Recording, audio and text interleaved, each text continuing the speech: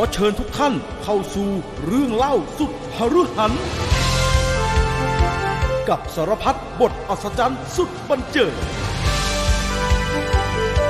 ณช่วงเวลาบันเทิงต่อจากนี้ไปกับ StoryFinder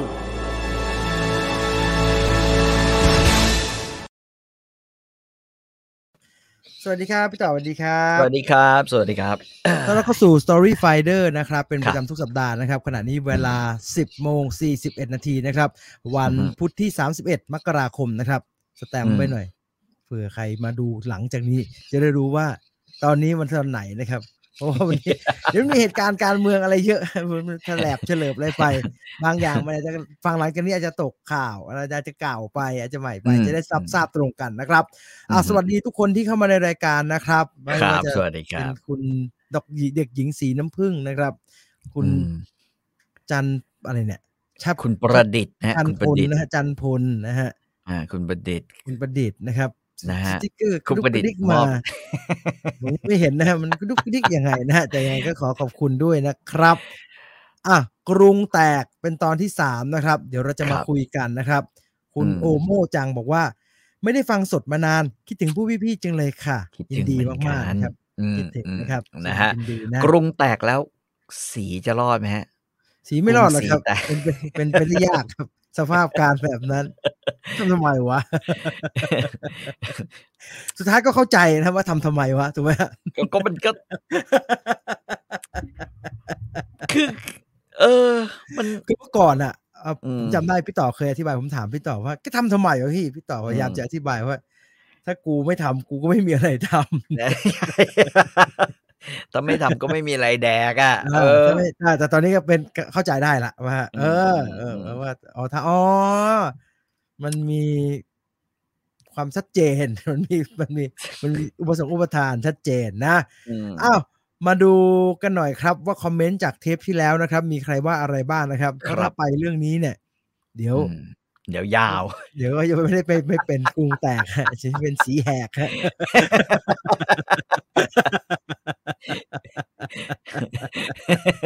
แสบนะแสบอะไรเนี่ยกลัวใจแอดมินเพจทหารพอเห็นกรุงแตกจะแชร์อย่างพี่จีนว่าอันนี้เริ่มไม่มั่นใจครับเริ่มไม่มั่นใจอย่างนั้นจริงๆเพราะว่า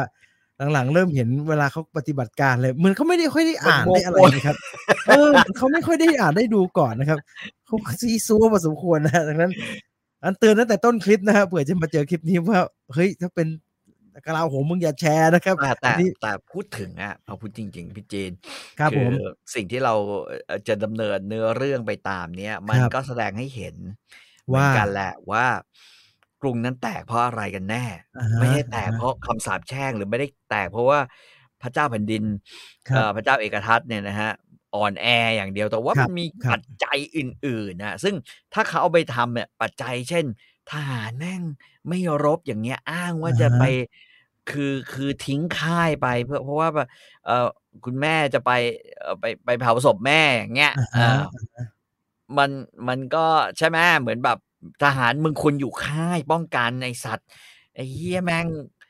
พอบอกว่าแม่ตายแม่ถ้าไปเผาศพแม่ไม่มีใครเหลือเลยพอบ้านบุกเข้ามาลูกน้องก็หายอะไรอย่างเงี้ยมันก็พอจะเอาไปมันก็พอเป็นเหตุเป็นผลได้ว่าทำไมมันกรุงแตกแต่ว่ามันอาจจะไม่เกี่ยวกับความสามัคคีทั้งหมดเมื่อก่อนเนี้ยเวลาเราพูดว่ากรุงแตกเพราะอะไรเพราะว่าคนเรานั้นขาดความสามัคคีสยามเราไม่อโยธยามึงออกเอกสารยังเป็นอย่างนั้นเลยสามัคคียังไงวะมีนิ้วไม่มีนิ้วบ้างปวดกระบาลเดี๋ยวมีปั๊มเดี๋ยวไม่มีปั๊มอะไรไม่รู้ถูกว่าอย่างเงี้ยคือมันก็ทำให้เราเข้าใจได้ว่าจริงแล้วเหมาะสมจะได้เข้าใจในหลายๆมิตินะครับเข้าใจไปถึงขุนรองปลัดชูนะฮะรองปลัดชูนี่ก็เป็นความโรแมนติกอีกแบบหนึ่งมันก็เข้าใจได้ว่าทำไมต้องสร้างให้มันโรแมนติกขนาดนั้นดูยังไงว่าเมมมาเท่าไหร่แล้ว ก็ลงไปก็ไปดูใน Subscribe ของคุณนะฮะมันน่าจะขึ้นนะมันน่าจะขึ้นนะดูดาวก็ได้ฮะเนี่ยเพราะดาวแดงกันหมดแล้วเนี่ยดาวแดงก็เต็มที่นะฮะมันไม่ได้มากกว่านี้นะผมเข้าไปพยายามดูแล้วว่ามันจะได้แค่ไหน38 เดือนครับยาวๆดูมาตั้งแต่พี่ๆเล่าขุนแผนในภาพยนตร์อิงช่วงบ่ายๆจนแยกมาเป็นช่อง StoryFinder ขอบคุณมากๆนะครับเป็นสมาชิกเห็นมีแบบ35กับแบบ35คือสมาชิกจ่ายเลเวล1แล้วไม่เปล่าครับพี่ไม่เปล่าเลเวล1เนี่ยก็คือจะได้ฟังรายการที่เป็นรายการประจำสัปดาห์เนี่ยก่อนคนปกติคือเราจะอัดเทปกันทุกวันพุธแบบนี้นะครับเวลาประมาณ 10 โมง 11 โมงนี่แหละโดยที่ตอนสดแบบนี้เนี่ยเราจะเปิดให้เลเวล2ได้เข้ามาอัดเทปร่วมกันเลเวล2คือ80 บาทเลเวล2คือ80เลเวล1เนี่ยจะได้ฟังหลังจากอัดเทปเสร็จก็จะพับลิกให้เลเวล1ได้ฟังเลยนะครับแต่ว่าคนทั่วไปยังไม่ได้ฟังต้องรอประมาณ1สัปดาห์ส่วนเลเวล2เนี่ยเข้ามาสดได้ฟังคลิปย้อนหลังเมื่อไหร่ก็ได้แล้วก็มีไอ้พวกนี้เป็นเรื่องเล็กน้อยสำหรับเลเวล2มากครับแต่ว่ามีเนื้อหาพิเศษสำหรับเลเวล2ที่พิเศษจริงๆนะฮะที่พิเศษจริงๆเดี๋ยวประมาณวัน2วันนี้จะขึ้นเทปใหม่แล้วนะฮะดังนั้นใครยังไม่ได้เป็นสมาชิกรีบเป็นนะครับเพราะว่าเทปใหม่นี้พิเศษจริงนะครับพิเศษมากนะครับมากๆนะโรแมนติกมากๆโรแมนติกนะฮะยุคนั้นฟังคงฮึกเหิมน่าดูก็เป็นไปได้ครับก็มันเอาอย่างนี้ยุคที่เราอยู่ในชั้นประถมเนี่ยมันก็เป็นยุค6 ตุลา 19เอาพูดเลยคือแบบพอจะรู้เรื่องนู่นเรื่องนี้นะครับก็คือทั้งหมดไอ้บทเรียนพวกนี้มันก็มาจากสมัยนั้นนะซะเป็นส่วนใหญ่นะที่เราเรียนรู้เนี่ยนะฮะหลายๆเรื่องเนี่ยมันก็มาถึง6 ตุลาคนไทยคือเขาจะไม่บอกหรอกว่าใครฆ่าใครแต่เขาจะบอกว่ามันคือวันแบบว่าสังหารพิราบอะไรอย่างเงี้ยเนาะคือถ้านักศึกษาก็บอกว่านั่นคือวันสังหารพิราบแต่ถ้าเป็นสื่อที่ถูกคุ้มเขาเรียกว่าถูกยึดครองโดยทหารเนี่ยในยุคนั้นแล้วก็พวกขวาพิฆาตทรายเนี่ยเขาก็จะบอกว่ามันก็จะแบบไอ้พวกนี้ถ้านักศึกษาเป็นคอมมิวนิสต์ไอ้พวกนั้นมึงไม่คือวิญญาณปู่จะร้องไอ้ลูกหลานจะไลอย่างเงี้ยนึกออกป่ะโดยเพลงเพลงยุคนั้นเพลงสันติรุนเพก็จะวิญญาณปู่จะร้องไอ้ลูกหลานจะไลนะก็แบบมีทหารเสือพระนเรศวรนึกออกว่าเปรี้ยงดังเสียงฟ้าฟาดน่ะโครมพินาศดังสลอนนั่นนะฮะก็จะแบบมึงคือจริงก็คล้ายๆยุคนี้นะแต่เปลี่ยนจากตอนนั้นทหารแบบแต่งเพลงทำสื่อแล้วก็มันไม่มีสื่ออะไรให้ฟัง ก็ต้องฟังไปสำหรับเด็กๆแล้วก็ร้องเพลงกันไปใช่ไหมฮะก็คล้ายๆกับยุคนี้คือสงครามแทนที่จะเป็นแบบนั้นก็เป็นนิติสงครามแทนผมมีพี่เป็นเพื่อนเวลาเดินทางไปทำงานนี่เป็นวัตถุประสงค์เลยครับเป็นวัตถุประสงค์เลยคุณอาเอสเชิญชวนคนที่ยังไม่ได้เป็นสมาชิกนะฮะคือตอนนี้เนี่ยคนที่ยังไม่ได้เป็นสมาชิกเนี่ยจะเปิดเข้ามาแล้วจะเห็นนะครับจะเห็นเพราะว่าเดี๋ยวพอเริ่มเล่าเนี่ยก็จะกลับไปเป็นแบบว่าเป็น private สำหรับสมาชิกเลเวล2เท่านั้นนะครับอยากให้พี่ต่อด้วยพม่าเสียเมืองเดี๋ยวถ้าทำได้จะพยายามนะคือเอางี้มันอยู่ที่ว่าเราทำเรื่องกรุงแตกเนี่ยแล้วมันจะมีสมาชิกเพิ่มแค่ไหนคนจะฟังซ้ำแค่ไหนอะไรอย่างเงี้ยบางทีเราก็ดูนะคือบางทีเรื่องดีมากๆคนไม่ฟังก็เราก็ต้องเปลี่ยนแนวเท่านั้นเองแต่ว่าถ้าคราวนี้เนี่ยกรุงแตกไปได้สวยเราก็จะต่อเรื่องพม่าแตกบ้างให้มันรู้กันไปอะไรแบบเนี้ยนะ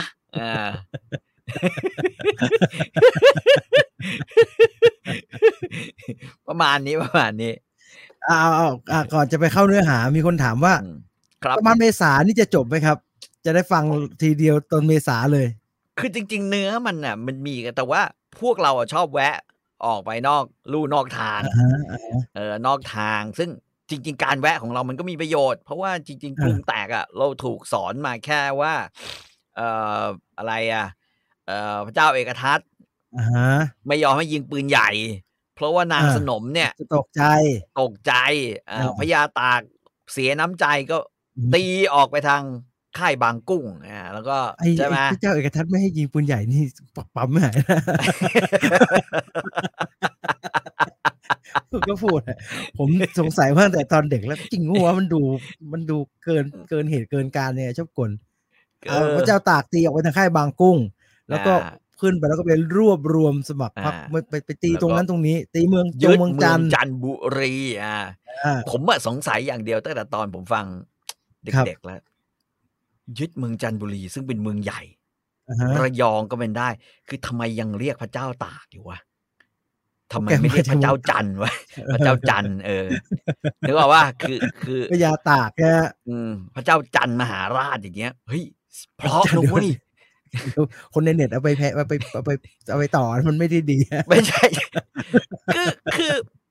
ต้องเข้าใจว่าเมืองจันทร์เนี่ยเมืองใหญ่อุดมสมบูรณ์ด้วยท่าน้ำเหมือนบอกว่า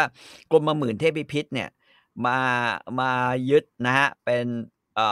ก๊กเจ้าพิมายก๊กเจ้าพิมายคือไม่มีใครเรียกว่าก๊กกรมหมื่นเทพพิพิธนึกออกปะ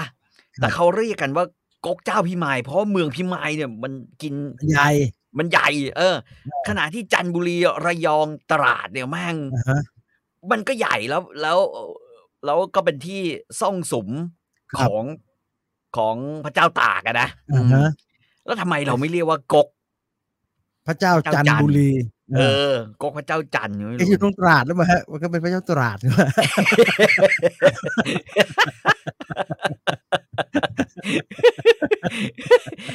ผมก็ไม่รู้ไงเพราะว่าประหลัดหนูใช่ไหมตามประวัติศาสตร์เนี่ยอันนี้คือตามคำให้การขุนหลวงหาวัดนะเขาก็พูดถึงเหตุตรงนี้เช่นประหลัดหนูเป็นเจ้าเมืองนครแ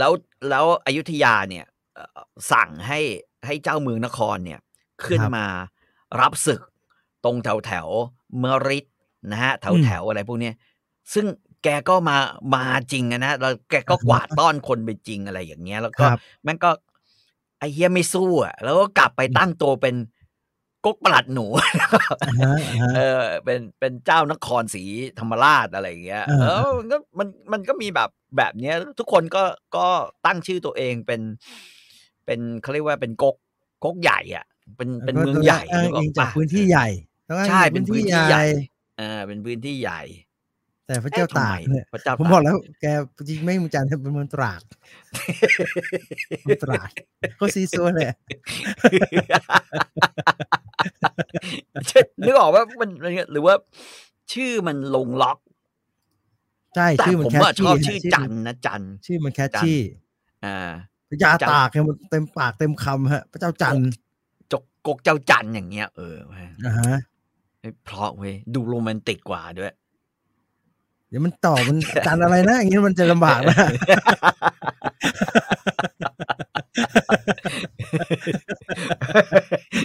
ถูกว่า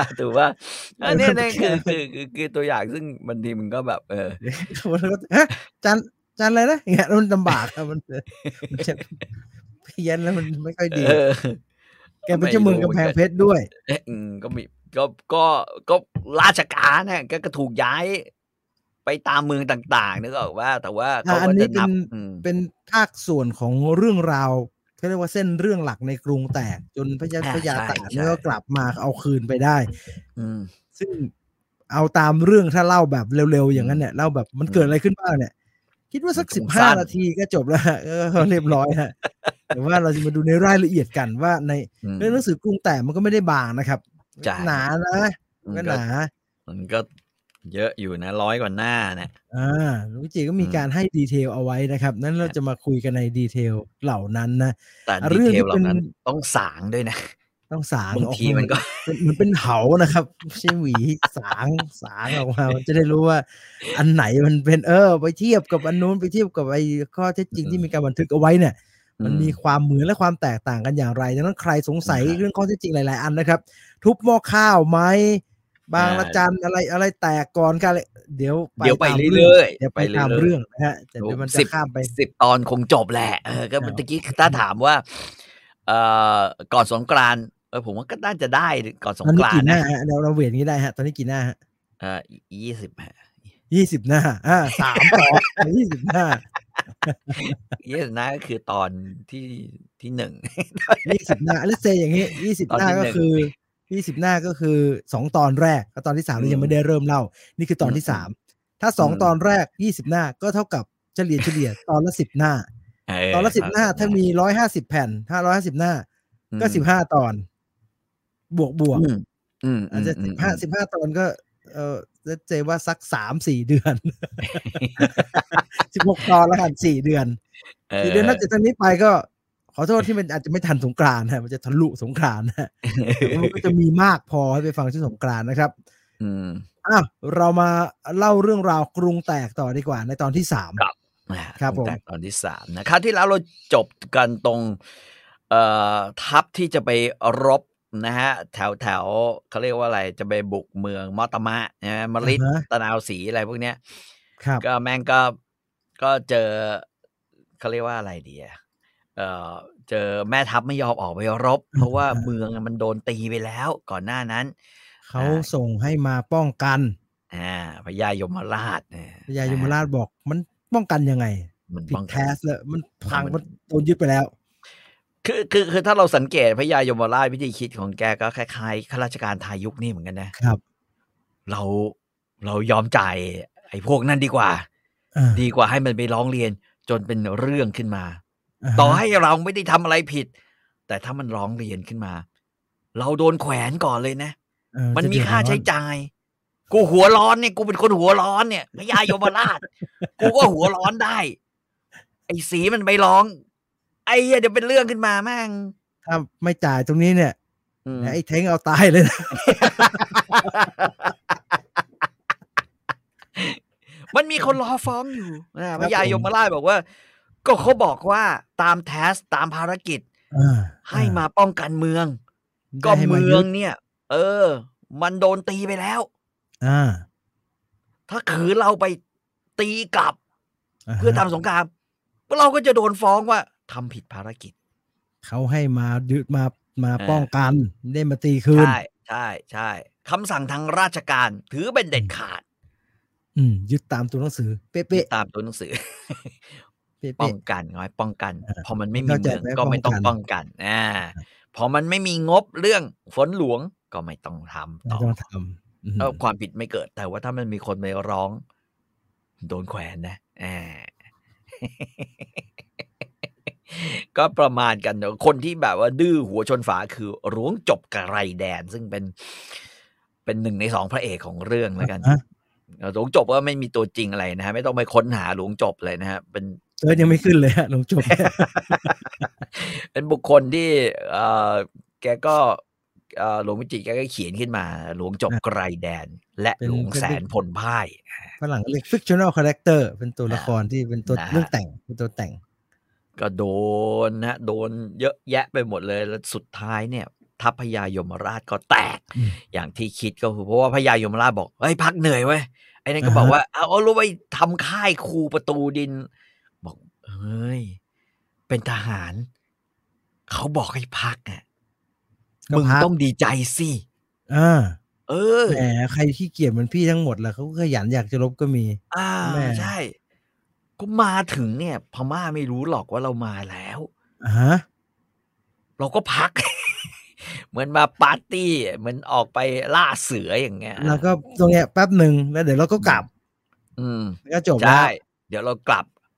บเนี่ยได้ไหมเพราะเราจะส่งจดหมายกลับไปหาอยุธยาแล้วเอาคำสั่งว่าจะทำอย่างไรต่อไปแต่คิดว่าน่าจะได้กลับก็คือว่าอันนี้คือพญายมราชท่านบอกเอาไว้อย่างนี้ครับนะฮะหลวงจบก็โวยวายสุดท้ายเนี่ยพม่ารอบเข้ามาตีทัพที่ไม่มีค่ายแล้วก็ทัพที่ไม่มีค่ายนี่ของพญายมราชก็แตกนะฮะที่เราคิดไว้ก็แตกพ่ายโดยไม่รู้ตัวนะฮะซึ่งหลวงจบกับพรรคพวกนะฮะแต่ในแก้วในเกิลก็ สู้รบปรบมืออ่านะสู้รบปรบมือไปแล้วก็สุดท้ายก็แกก็พอจะสู้แต่ว่าด้วยความตกใจก็คือว่าสู้อยู่ดีๆเอ๊ะแล้วทำไมพม่ามันส่งสัญญาณถอยว่าพม่าก็ถลกสโรงแล้วก็ถอยหลังกลับไปเฉยเลยดีๆนะกูสู้อยู่ดีๆมึงมาไล่กูทำไมเนี่ยมันน่าจริงนะ หลวงจบกับนายแก้วแล้วพักพวกนะที่เป็นกองอาสาแม่งก็เลยแบบว่าโอเครอดแล้วก็บอกว่าถ้าอย่างนั้นเราก็กลับบ้านแล้วกันไม่มีแม่ทัพไม่มีนายกองที่จะมาควบคุมเราก็กลับบ้านไปหลวงจบนั้นพยายามที่จะฝังศพเพื่อนนายทหารนะเพื่อนทหารทั้งหลายที่ตายปรากฏว่าไม่ได้เว้ยเฮียเขาบอกว่าศพเยอะเกินศพเยอะเกินไปก็เลยหลวงจบก็เลยเดินมาแล้วพบนะก็พบกับกองร้อยแก้วมุกดาแล้วกันผมตั้งชื่อให้จะเรียกนายแก้วส่วนใหญ่มันจะเป็นหมู่แก้วแล้วกันหรือหมู่แก้วกองร้อยหมู่ของหมู่แก้วมาตามแบบหลวงจบมันนี่หน่อยเราไปปุ๊บปรากฏว่าไปเจอพญายมราชพญายมราชนี่โดนล้อมด้วยหมู่แก้วแล้วพวกพวกกันเนี่ยนะไม่เป็นไรมั้งไม่ตอนแรกบอกนึกว่าไอ้พวกนี้เข้าไปอารักขาพญายมราชนะฮะก็ปรากฏว่าไม่ฮะไอ้พวกนี้ถือดาบล้อมพวกนี้ซักถามก็ได้ความว่าพวกนี้เนี่ยเดินทางมานะท่านแม่ทัพซึ่งกระปกกระเปรี้ยมากอยู่ใต้ต้นโพนะฮะก็เลยลากตัวเข้ามาเตรียมจะประหารนะฮะบอกว่าจะชำระโทษท่านแม่ทัพซึ่งเอาทหารมาตายอย่างโง่ๆและหยุดพัก3 วันโดยไม่สร้างเครื่องป้องกันอะไรเลยครับหลวงจบบอกว่าเพื่อนรักทั้งหมดนี้ไม่ใช่ความผิดของท่านแม่ทัพหมู่แก้วบอกว่าแล้วใครล่ะเป็นความผิดหลวงจบบอกแม่ทัพเนี่ยตั้งใจดีอยากให้พวกเราได้พักผ่อนครับเมื่อเราต้องเดินทางตรากตรำมาไม่อยากให้ต้องขุดคูปลูกระเนียดค่ายหรือบางทีท่านอาจจะตั้งใจว่าให้เราผ่อนพักให้หายเหนื่อยก่อนแล้วค่อยสร้างเครื่องป้องกันถึงสุดซึ่งบังเอิญพม่ามาตีเราโดยไม่รู้ตัวหมู่ถามว่าแล้วทำไมท่านหนีไม่อยู่บัญชาการสู้ครับไอ้นั่นก็บอกว่าท่านอาจจะบัญชาการต่อสู้แต่เรามองไม่เห็นสงครามมันมาหลายด้านอาจจะสู้จนวาระสุดท้ายการที่พวกเราตามทันเนี่ยแสดงว่าท่านเนี่ยอยู่เป็นคนสุดท้ายเหมือนกองทัพตอนนี้นะวิธีคิดอย่างเงี้ยเอาว่าหลวงจบนี่ก็เลียลิ้นก็พลิ้วใช้ได้นะเพื่อนนายหลวงจบก็พลิ้วสุดๆเหมือนกันนะคล้ายๆโฆษกรดให้โฆษกรักษาดินแดนโฆษกรดอะไรที่พอจะเป็นช่องแต่ผมถามจริงครับผมพี่จีนจำได้ไหมวันไหนที่พี่จีนเนี่ยครับผมไปสมัครรดผมยังจำไม่ได้เลยนะ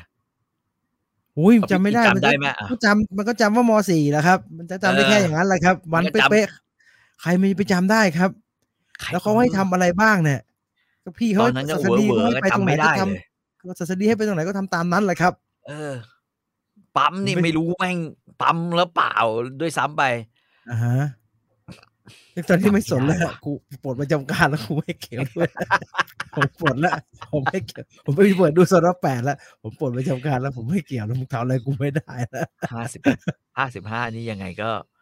ก็พ้นแล้วนะพ้นแล้วพี่ต่อพ้นไป10 ปีแล้วครับพี่พ้นไปแล้วทิ้งไปได้สน34 238นั่นทิ้งไปได้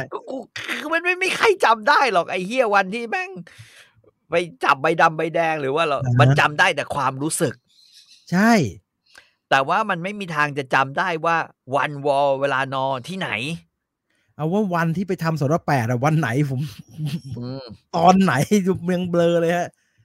ไปทำStoryFinderอย่างเงี้ยที่ ที่มันถามว่ามีแผลเป็นไหมเนี่ยกูไม่มีมันก็ให้กูมีจนพี่เอาตรงไหนมาวะเนี่ยจำได้แค่นั้นเลยฮะแล้วก็จำอะไรไม่จำอย่างอื่นไม่ได้เลยผมจำได้แต่ว่าแม่งให้เราวัดตัวฮะแล้วก็แม่งก็บอกว่ามึงอึบหน่อยดิจะได้ถึง นะรอบอกตอนแรกไม่ถึงเพื่อนผมมายืนข้างๆมึงแดกน้ำทำไมวะไม่รู้พี่เขาบอกว่าให้กินเยอะๆเขาบอกว่าน้ำหนักจะได้ถึงเนี่ยผมตอนวัดตัวจะได้ถึงอึบหน่อยมึงอึบหน่อยเฮียกูอึบอะไรวะอึบกล้ามอกไม่งั้นรอบอกไม่ถึงเนี่ยมึงเป็นทหารไม่ได้ก็ปกก็ปี้ก็เป็นกันนะแต่วันไหนก็ไม่รู้แล้วค่อนข้างที่จะงงว่าตอนนั้นแม่งจำไม่ได้เหรอให้ทำอะไรบ้างที่สวนกุหลาบหรือที่กรมรดวะหรือกรมรดไปรับเสื้อเฉยๆวะไอ้ที่รดน่าจะไปสอบวิ่งแล้วก็ไปเอาเสื้อมั้งไปเอาเสื้อใช่ไหมที่เสื้อไม่รู้มุกตัดมั้งไม่มีใครพอดีเลยนะครับแล้วต้องไปจ้างจะเมียจ่าซ่อมเต็มเลยอย่างนี้ไม่ใช่คอร์รัปชันถูกไหมฮะมึงทำไซส์มาไม่ถูกเลยเนี่ยแล้วแค่บอกว่ามึงเอาไปแก้ข้างหลังได้เมียจ่าเท่านั้นเลยอันนั้นไม่ผิดใช่ไหมคือผมว่าแม่งคงแบบไอ้เหี้ยจะเรียกว่าอะไรเดียวแม่งตัดมาแบบโดยที่ไม่ได้ตัดอ่ะ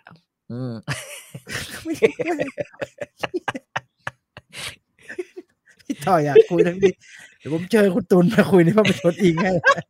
ทหารเนี่ยไม่เลวนะเอามาคุยผมคือผมแปลกใจว่าไอ้ห่าแล้วมีพิมพ์ลายนิ้วมือกูว่าจำไม่ได้รู้แต่ว่าในนั้นแม่งเขียนว่าอะไรวะราบใช่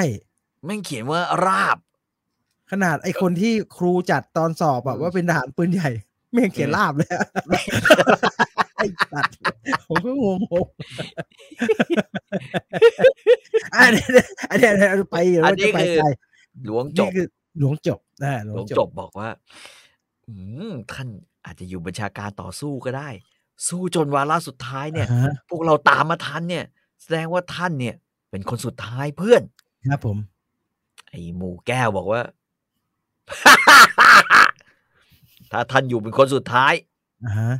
ท่านก็คงจะเจอพวกเราสิครับผมแต่ผมจะบอกให้ก็เลยเรามาพบท่านที่นี่แสดงว่าจริงๆเนี่ยท่านอาจจะหนีก่อนแต่ท่านไม่เคยเดินเท้าเพราะท่านเนี่ยตั้งแต่ออกมาเนี่ยจนถึงที่นี่เนี่ยท่านนั่งแต่คานหามกั้นสัพพทนมาต้องมาเดินป่าจริงๆเลยไปไม่ไหวดูได้คนเดินป่าอย่างเชี่ยวชาญเหี้ยอะไรส้นตีนเหยียบหนามหลวงจบพยายามชี้แจงอยู่เป็นเวลานานบอกว่าการที่โดนหนามเนี่ยมันก็ไม่ใช่ความผิดตีนบางเกินไปก็ไม่ใช่ความผิดขอให้ทหารและแม่ทัพอภัยซึ่งกันและกัน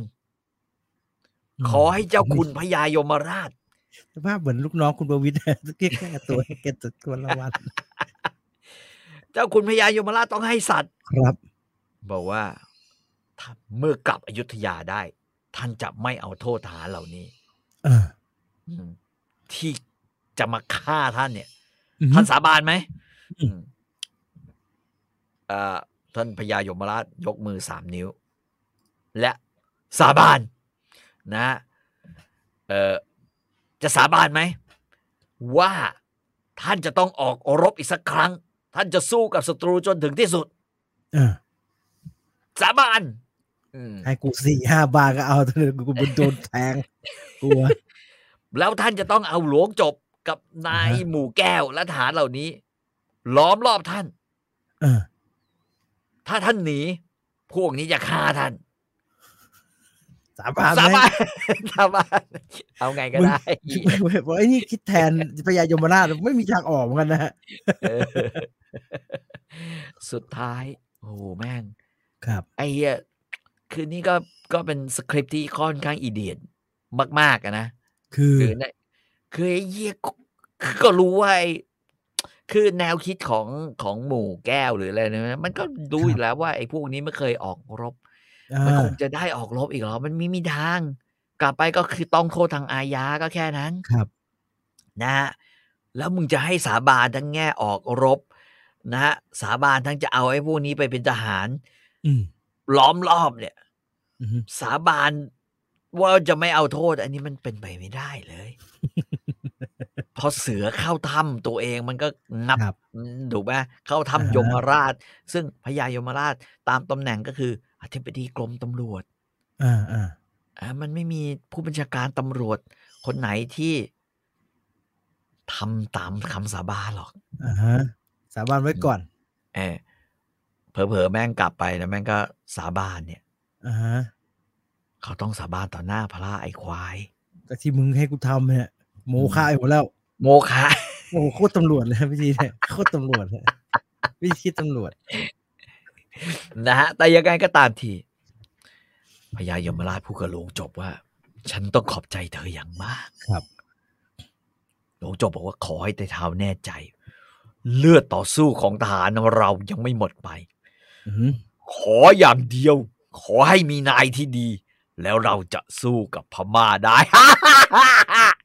ปรากฏว่าพญายมราชแม่งไม่หัวเราะด้วยกับหลวงจบปรากฏว่าในความเป็นจริงที่หลวงจบเห็นทหารพม่าเรียกกันไปกลับกันไปหมดนะที่จริงไม่ได้กลับนะแต่เรียกไปดูพลแล้วเคลื่อนที่วกไปอีกทางหนึ่งโดยที่ไม่ติดตามกองทัพพญายมราชที่แตกหนีแต่วกไปทางกุยบุรีเพราะพม่ารู้ว่ามีกองทัพอีกกองหนึ่งของพญารัตนาธิเบศอยู่ที่นั่นตามเขาเรียกว่าตามตำแหน่งโบราณพญารัตนาธิเบศนี่แกอยู่กรมวังผมเล่าให้ฟังแล้วว่าการรบครั้งนี้แล้วก็การเปิดฉากเขาเรียกว่าทางการรบเนี่ยเป็นอะไรซึ่งค่อนข้างที่จะแปลกประหลาดอยู่นะฮะเพราะว่าคนที่ออกมารบเนี่ยแม่ทัพใหญ่ที่ออกมารบส่วนใหญ่นะฮะเป็นคนที่มาจากกรมวังทั้งนั้นทั้งที่จริงๆแล้วนะเวียงวังคลังนาเนี่ยมันต้องมีแม่ทัพที่อยู่สังกัดกรมกลาโหมใช่ไหมนะอยู่ที่จะดูแลทัพจริงๆปรากฏว่าส่วนใหญ่เนี่ยเป็นกรมวังแล้วเป็นกรมวังที่วันทั้งวันก็ทำแต่เรื่องพิธีกรรมหรือพระราชพิธีหรือเหมือนที่เขาบอกว่าไอ้พวกนี้แม่งดีแต่คอยจะให้เราทำเขาเรียกว่าอะไรวะทำรายงานเหมือนครูอย่างเงี้ยครูคือพิธีการก็จะมีคนที่จะบอกว่าไอ้ครูต้องมาทำรายงานทำเอกสารเขียนรายงานทำการประเมินพูดเลยเขียนรายงานมาบอกให้กูเขียนทั้งวันเลยเบื่อใช่ไหมใช่ไหมแล้วแบบนี้โดยที่แม่งเลยแบบว่าไอ้พวกที่ออกคำสั่งไม่เคยมารบเหมือนไอ้พวกที่ออกคำสั่งให้เปลี่ยนตัวเลขรถเมย์แม่งไม่เคยขึ้นรถเมย์นะพูดแล้วโมโหว่าผู้ที่เปลี่ยนเส้นทางรถเมย์ไอ้เหี้ยแม่งไม่เคยขึ้นรถเมย์นึกออกปะชีวิตนี้ไม่เคยสัมผัสรถเมย์เลยไม่รู้เขาเปลี่ยนจะกระบอกเป็นอะไรดิจิตอลเลยไม่รู้เรื่องเลยบขส.เหี้ยมากเนี่ยแม่งก็ไม่เคยขึ้นบขส.ครับแต่ถึงเวลาแรดแล้วก็มานั่งทีแล้วก็นั่งรถดีๆไอ้ที่เป็นพื้นเป็นไม้ที่ผมนั่งทุกวันเนี่ยมึงนั่งมั่งจะได้รู้ประตูโค้งเข่งเนี่ยมึงนั่งมั่งจะได้รู้แม่ทัพในกองทั้งหลายเนี่ยที่ต้องไปเนี่ยก็ส่วนใหญ่ก็คือคนรับใช้ใกล้ชิดพระเจ้าเอกทัตแล้วก็ถ้าจะรับใช้ใกล้ชิดนายแล้วเจริญในหน้าที่การงานถ้าดูตามนี้เนี่ยนะฮะเนื่องจากว่าอยุธยามันค่อนข้างจะยุ่งเหยิงในการสืบราชสมบัติเพราะฉะนั้นคนใกล้ชิดก็จะเป็นคนที่ใกล้ชิดจริงๆก็คือคนที่ก่อกบฏแล้วทำลายล้างฝ่ายตรงข้ามได้สำเร็จนะฮะซึ่งถ้ามีโอกาสเนี่ยผมอาจจะเอาเรื่องของการขึ้นครองบัลลังก์ของพระเจ้าเอกทัตนะฮะซึ่งมันเป็นสงครามภายในนะระหว่างเจ้าฟ้า3กรมกับเจ้ากรม3กรมนะฮะก็คือบรรดากรมหมื่นทั้งหลายที่เป็นลูกสายหนึ่งแล้วก็เจ้าฟ้าอีกสายหนึ่งเนี่ยล้างแค้นแล้วก็ทำให้เกิดเรียกว่าบรรดาลูกน้องของเจ้าเนี่ยฆ่ากันเองเป็นจำนวนมากแล้วก็ทำให้แบบว่าไม่ไว้ใจที่จะใช้งานกันจนกระทั่งต้องรับใช้ใกล้ชิด นะป โอ้ ระ ย มาณ พี่ นี้ ต่อ จะ เมื่อไหร่บอกนะ ผมไปเปิด level 3 ไว้ มันต้องล็อกอีกสักชั้นหนึ่ง แต่จริง ๆ จริง ๆ ใครที่เรียนธรรมศาสตร์มา ใครที่เรียนประวัติศาสตร์ในช่วงนั้นเนี่ยนะครับ ใครที่เคยเรียนกับอาจารย์สมศักดิ์ เนี่ย ผมถึงบอกต้องล็อกอีกสักชั้น แล้วก็สมัครเนี่ยไม่ได้แต่ใช้ตังค์ ต้องส่งบัตรประชาชน เซฟ ส่งบัตรประชาชนมาเป็นหลักฐานไว้ก่อน จะได้รู้ว่าใครเป็นใคร คือเราก็จะเห็นว่า เราต้องรู้จักทุกคนที่เข้ามา ไม่ได้ ประวัติศาสตร์ช่วงนั้นไม่เป็นอย่างนั้นจริง ๆ ครับ แล้วก็ฆ่ากันกระจุยกระจายอะแบบนั้ อะ น ฮะ ก็ผมแปลกใจ ผมจับมือแค่นี้ มึงรู้เลยเหรอว่ากูยก เฮ้ย ผมมีเปล่าเนี่ย ผมไม่มี เครื่องผมเก่า โอ๊ย นี่ iOS ใหม่ ปรากฏว่านะครับ เขาบอกว่าพม่าเดินไปที่กุยบุรี กุยบุรีเนี่ยนะครับ อะฮะ กองทัพของพญารัตนาธิเบศรนะ ค ค รั รับ บ อยู่ที่นั่นครับ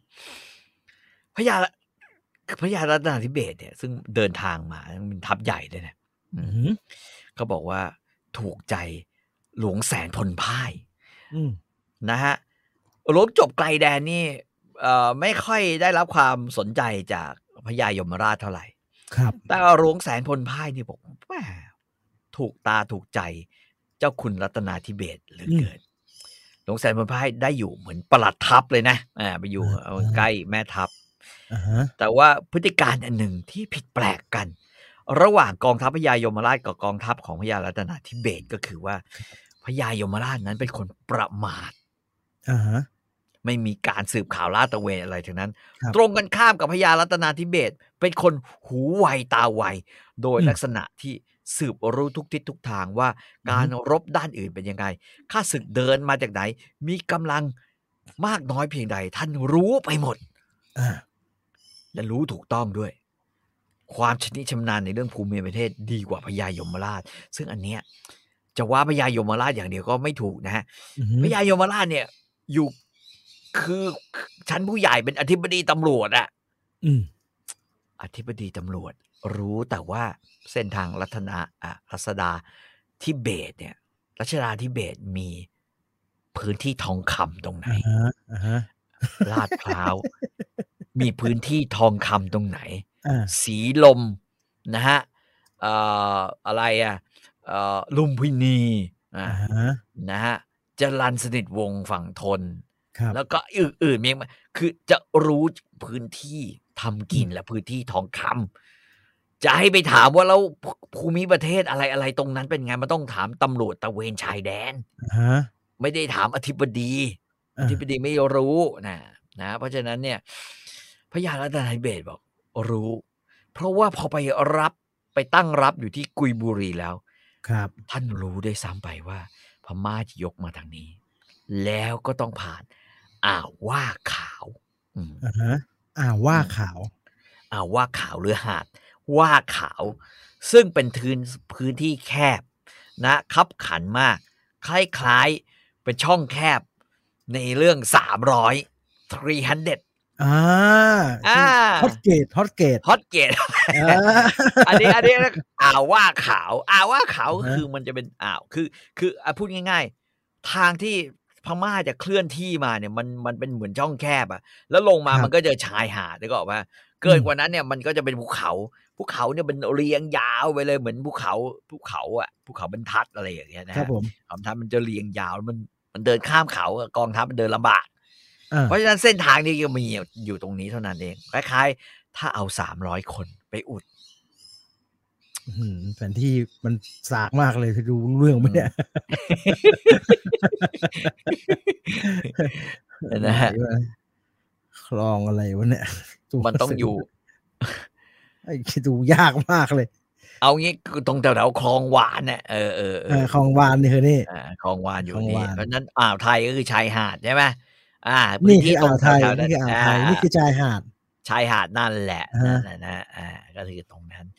คืออื่นๆมันเป็นภูเขาไปหมดนึกออกป่ะภูเขาทนาวศรีภูเขาบรรทัดอะไรพวกนั้นมัน ครับ มันก็ลำบากที่จะเคลื่อนที่มาแบบนั้น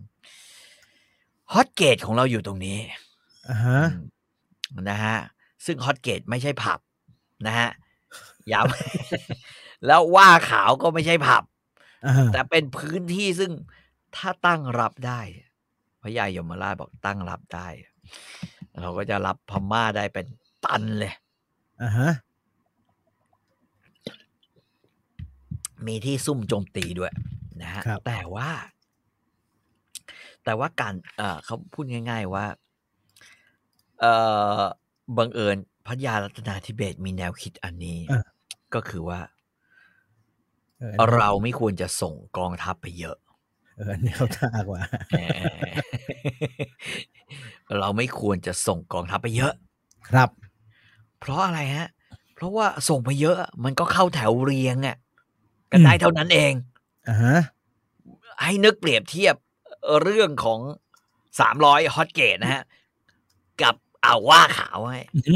คือเขาบอกว่าถ้าส่งไปเยอะตรงนั้นมันก็เต็มที่มันก็เรียงหน้ากระดานแบบนั้นสำหรับการลบได้เท่านั้นเองคือเปอร์เซียจะมีเป็นหมื่นเป็นแสนมึงก็ต้องเรียงหน้ากระดานเรียงหนึ่งก็ต้องเรียงกันนะแล้วตอนเรียงหนึ่งก็มามันแคบมันไม่ได้หรอกก็เลยพญารัตนาธิเบศรบอกเอากองเหนียวของเราก็คือกองอาธมาเนี่ยไปอุดไว้ตรงนั้นก็พอแล้วทำให้พม่าเนี่ยหมดแรงน้ำข้าวต้มเสร็จแล้วกองหนุนจากกุยบุรีเนี่ยจะยกกองทัพไปตีกระหนาบพม่าที่อ่อนแรงจากกองทัพของปลัดชูครับนะฮะโดยเฉพาะพญารัตนาธิเบศรบอกอย่างนี้ว่าในเมื่อกองอาธมาศเนี่ย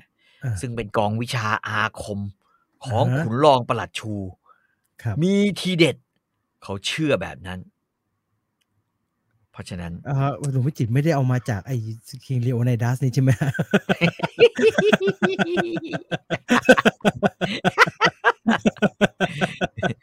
ไม่แกบอกว่าการรบนั้นครับผมพญารัตนาธิเบศรบอกกับหลวงแสนพลพ่ายว่าการรบมันต้องทำเป็นขั้นรบต้องทำเป็นขั้นแรกส่งทหารไปทำให้กล้ามเนื้ออ่อนแรงเหมือนเล่นเวทอยู่ประมาณ2 ชั่วโมงเสร็จแล้วเราเข้าไปตีรับรองได้ชนะแน่นอนครับผมอันนี้คือพญารัตนาธิเบศรบอกแต่หลวงแสนพลพ่ายเนี่ยพอพูดขึ้นมาตรงนี้ก็บอกโอ้โหน้องนิ่มนวลภรรยาของหลวงจบเคยบอกไว้ว่าพญารัตนาธิเบศรนั้นรู้หลบเป็นปีกรู้หลีกเป็นหางครับคาดหมายว่าการที่พญารัตนาธิเบศรเอากองอาธมาศไปจุกไว้ที่ช่องพม่าอาจจะเป็นเจตนาที่จะปล่อยให้กองอาธมาศต้องตายแล้วตัวเองหนีไปมันเหมือน Battle of Thermopylae มากเลยนะใช่หลวงแสนพลพ่ายก็เลยรู้สึกว่าถ้าเขายังอยู่กับพญารัตนาธิเบศรตรงนี้เขาอาจจะไม่ได้ทำการรบเลยมันก็ผิดหน้าที่ของชายชาติทหารสยามนี่ก็อยากลบอยากรบหลวงจบพลพ่ายห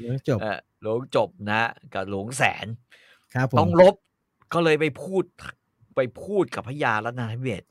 ตรงๆเลยว่าทำไมเราไม่ยกไปจุกกันทั้งกองครับการรบเนี่ยมันต้องทำเป็นขั้นๆเจ้าคุณอธิบายเราให้กองอาธมาศเข้าปะทะก่อนถ้าเหลือกำลังกองอาธมาศเราก็ถึงซ้ำหลวงแสนบอกว่าถึงอย่างไรก็ต้องเหลือกำลังครับเพราะกองอาธมาศมี400พม่าเนี่ยยกมาเป็น1,000คุณหลวงแสนคุณไม่เข้าใจกองอาธมาศได้เปรียบ2 อย่างที่1คือภูมิประเทศที่นั่นเป็นทางแคบข้างนึงเป็นเขาข้างนึงเป็นทะเลคนน้อยจะสู้กับคนมากได้ไม่แน่ครับหลวงแสนเถียงถ้าเรารบกันในช่องแคบคนน้อยก็ตายก่อนคนมากได้แต่คุณไม่เข้าใจกองอาธมาศเป็นกองวิทยาคมล้วนอยู่ยงคงกระพันหลวงแสนถามว่าถามจริงๆใต้เท้าเชื่อเรื่องนี้ด้วยเหรอ เอาเรื่องนี้มาเป็นสาระด้วยเหรออย่างเงี้ยจะเชื่อหรือไม่เชื่อก็ตามที ครับ หลวงแต่กองอาธมาตเขาเชื่อในตัวเขาเชื่อในวิชาของเขาเชื่อในคงกระพันก็ต้องให้เขาลองสิ แล้วจริงอันนี้ถูกใช่ไหม ตรรกะก็ดูมีตรรกะนะก็ดูแบบ เขามั่นใจในของเขาเหนียวเนี่ยให้เขาไปลุยเขาจะได้ของเขาเหนียวอ่ะมึงจะไปเถียงอะไรก็พี่เขาบอกของเขาเหนียวไต่เท้าถ้าไต่เท้าประสงค์จะลองก็ผมคิดว่าเราไปอยู่ด้วยกันให้กองอาธมาตรบก่อนพอเห็นว่าเพลียงพล้ำเราก็ช่วยทันทีพญารัตนาธิเบศถามว่าเอาเราช่วยที่ไหนล่ะครับก็ช่วยที่ช่องแคบนะครับช่องแคบว่าขาวไงว่าขาวแล้วถ้าเราแตกจากที่นั่นเอากำลังที่ไหนมาปกป้องการรุกของพม่าอีกแกก็บอกก็เหลืออีก2 ด่านคือเพชรบุรีกับราชบุรีพญารัตนาธิเบศบอกงี้พนมคิดอย่างเธอมันไม่ถูกมันต้องรบเป็น2 ตอนให้กองอาธมาตเขารบกันที่ช่องแคบก่อนเราคอยอยู่ที่นี่ถ้าเสียกองอาธมาตพม่าเดินมาพบเราที่นี่ก็รบกันเป็นยุคที่2พม่าจะอ่อนเพลียกำลังของเราอย่างดีเราจะตีพม่าให้แตกไปให้ไปได้ไอ้นี่บอกถ้าไต่เท้าคิดอย่างนั้นก็ลงไปตีกันที่ว่าขาวดีกว่าครับดีกว่ายังไงล่ะไอ้นี่นะบอกก็ใต้เท้าบอกว่าที่ว่าขาวชัยภูมิเหมาะการป้องกันผมคิดว่าถ้าเรายกกันไปทั้งหมดรบกันที่ว่าขาวเราจะกั้นพม่าอยู่พ้นว่าขาวเราก็จะเสียเปรียบนะครับครับหลวงแสนเธอออกจะรู้ไปดีกว่าโหแม่ทัพอีกเนี่ยเปล่าครับก็ผมเห็นอย่างนี้ก็ผมกราบเรียนให้ใต้เท้าทราบเพราะก็ผมเชื่อมั่นว่าถ้ากองของเรายกไปรบที่ว่าขาวเราจะกั้นพม่าอยู่ครับถ้าอย่างนั้นเธอก็ไปสิไปคนเดียวนี่ ไปคนเดียวก็ผมยินดีไปครับยินดีไปจริงเหรอก็ว่าอะไรนะผมยินดีไปกับกองอาธมาตครับหลวงแสนกล่าวครับอยากไปก็ไปดีซะอีกฉันเริ่มต้นเบื่อเธอละที่จะมาสอนฉันมากมายนักหลวงแสนพลพ่ายก็เลยไปกับกองอาธมาตอย่างไรก็ดีเมื่อเจอหน้าคุณรองประหลัดชูตามคำสั่งคุณรองประหลัดชูบอกหลวงแสนครับขอให้ท่านเป็นนายกองครับหลวงแสนพลพ่ายถามว่าใครนะเป็นนายกองก็คุณหลวงไงเป็นนายกองผมน่ะเหรอก็คุณหลวงนั่นแหละเป็นนายกองคุณรองประหลัดชูตอบขอให้เป็นนายกองอาธมาตผมจะเป็นผู้ช่วยเพราะอะไรคุณหลวงเนี่ยมีฐานันดรศักดิ์มีตำแหน่งยศศักดิ์สูงกว่าผมคุณหลวงเป็นหลวงแต่ผมเป็นแค่ปลัดคุณหลวงเป็นหลวงผมเป็นแค่ปลัดครับเอาอย่างนี้ดีกว่าเราไม่ต้องพูดถึงเรื่องนั้นมีคนให้ค่ากาแฟมา คุณไรนะฮะให้ค่ากาแฟมา200ขอบพระคุณนะครับผมครับคุณอภิวิทย์บอกว่าแค่เข้าเพชรบุรีก็เสร็จแล้วพม่าเป็นเบาหวานตาย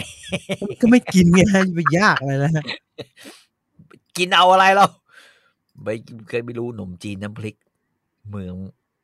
พริบพรีเนี่ยหวานเจี๊ยบฮะชื่อผมมาจากเชียงใหม่ผมไม่รู้จักชื่อมันน้ำพริกซัดเข้าไปมันถั่วหวานมันพริกตรงไหนวะทำไมเขาตั้งชื่อแบบนี้วะจีว่าถามว่าเพชรบุรีใช่ฮะเป็นบ้านที่กระเกตย้ายไปอยู่เพื่อหนีสงครามใช่ไหมใช่ใช่ครับนะฮะนะฮะแต่คุณล่องบอกว่ากลับเข้ามาสู่เรื่องว่าคุณล่องประหลัดชูบอกว่าคุณหลวงเนี่ยฐานะดีกว่าครับหลวงแสนบอกว่าเอาอย่างนี้แล้วกัน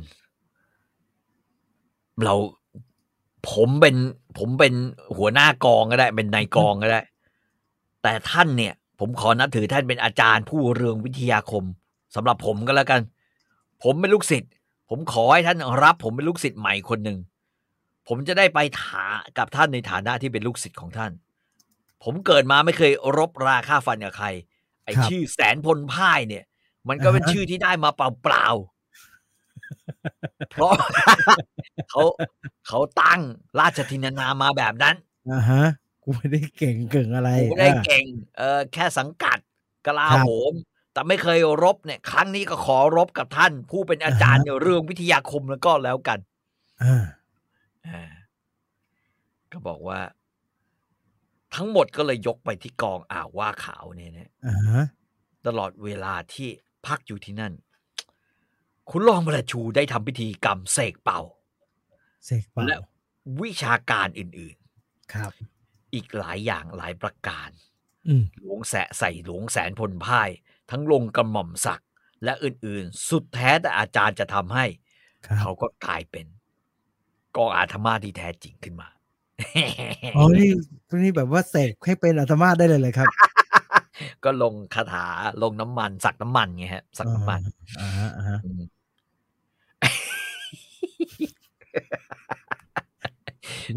มีคนบอกต้องแวะกินขนมจีนทอดมันไงไม่ขายไอ้เจ้าจะลบเลยเขาไม่ขายแล้วครับ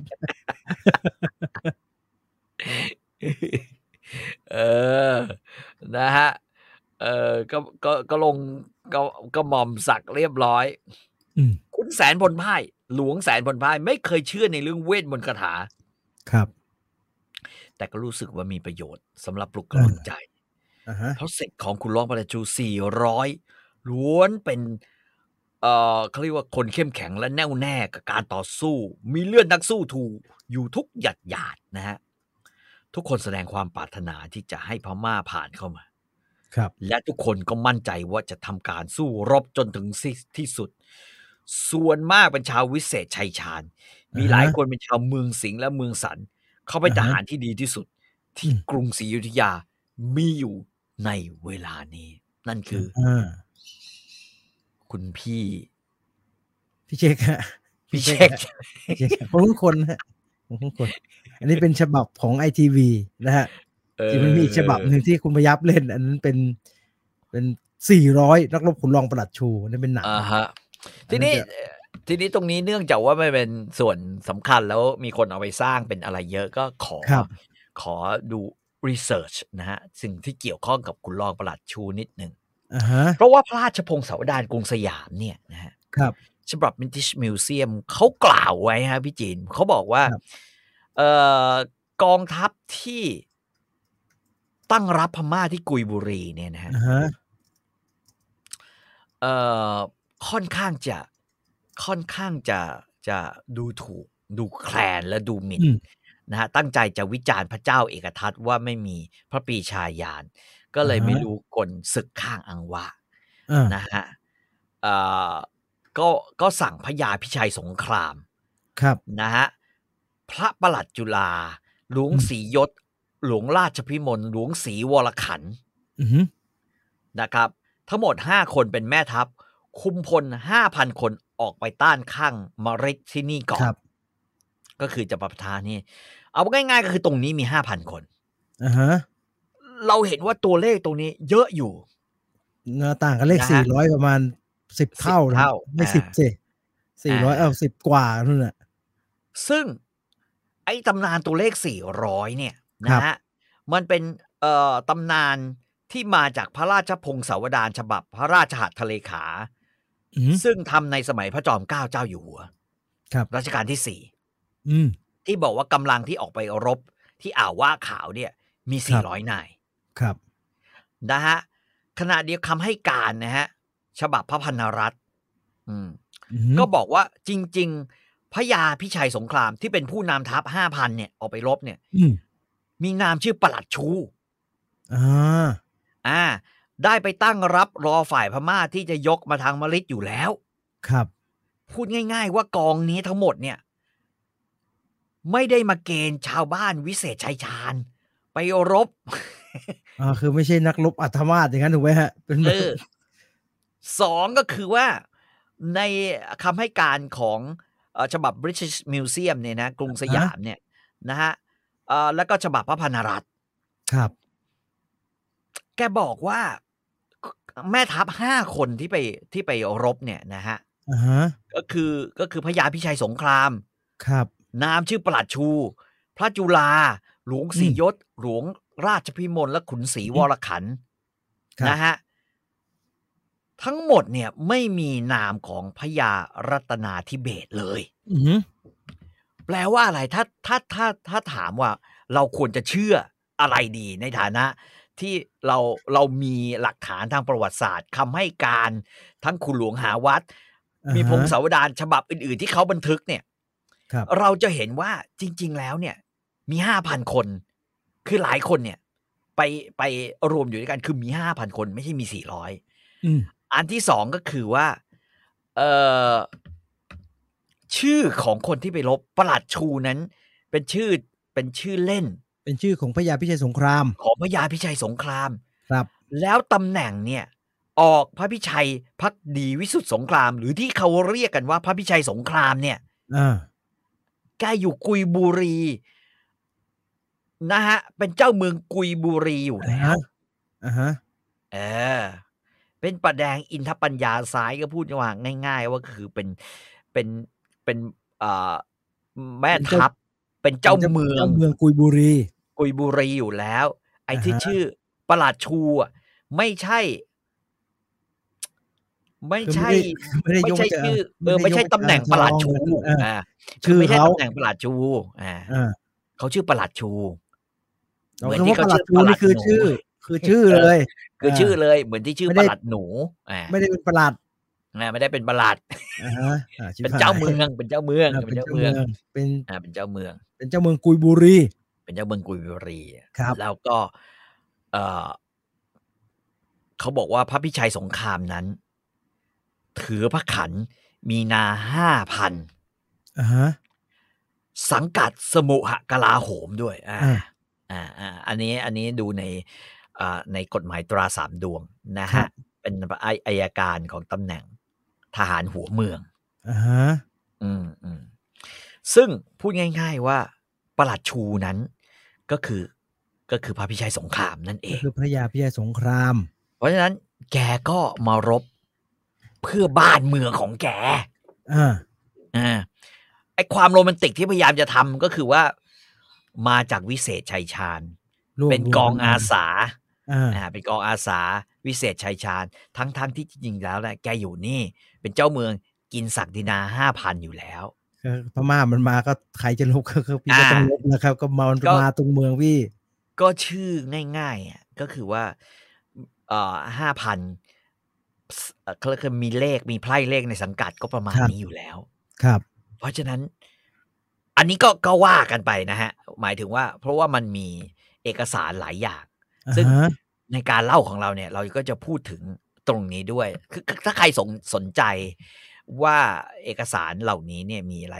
จริงๆเวลาที่มันมีเขาเรียกว่าอะไรงานสัปดาห์หนังสือครับมันจะมักจะมีไอ้พวกเขาเรียกว่าพงศาวดารเล่มต่างๆเนี่ยเอามาพิมพ์แล้วเอามาขายในราคาถูกในสำนักพิมพ์กรมศิลปากรฟอนต์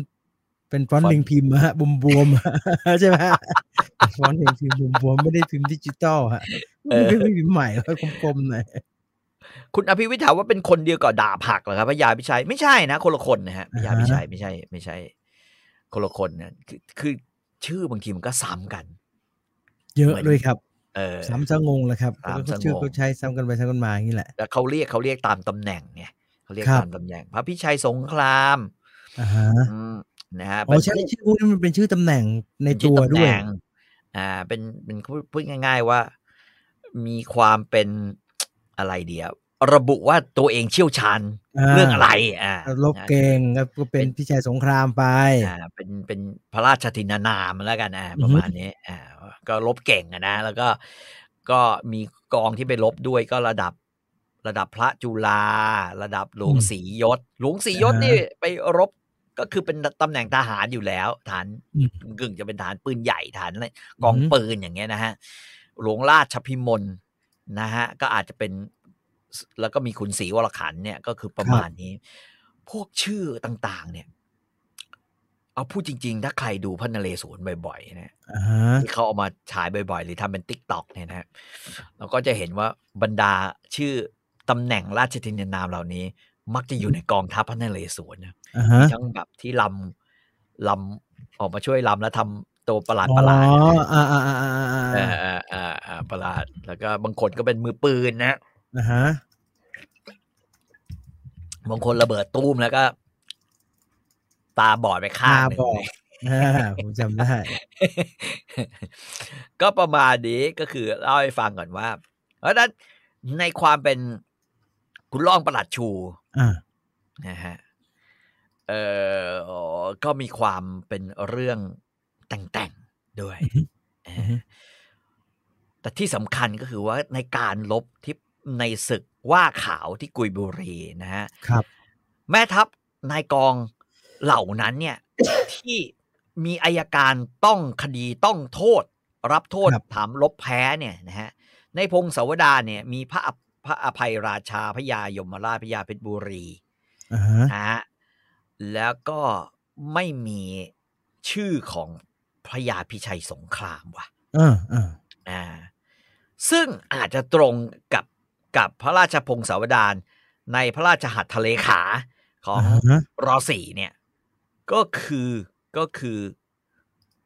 พูดง่ายๆแกอาจจะโดนจับไป ครับ โดยพม่า ครับ ก็ได้เพราะฉะนั้นตรงนี้ก็เป็นอะไรที่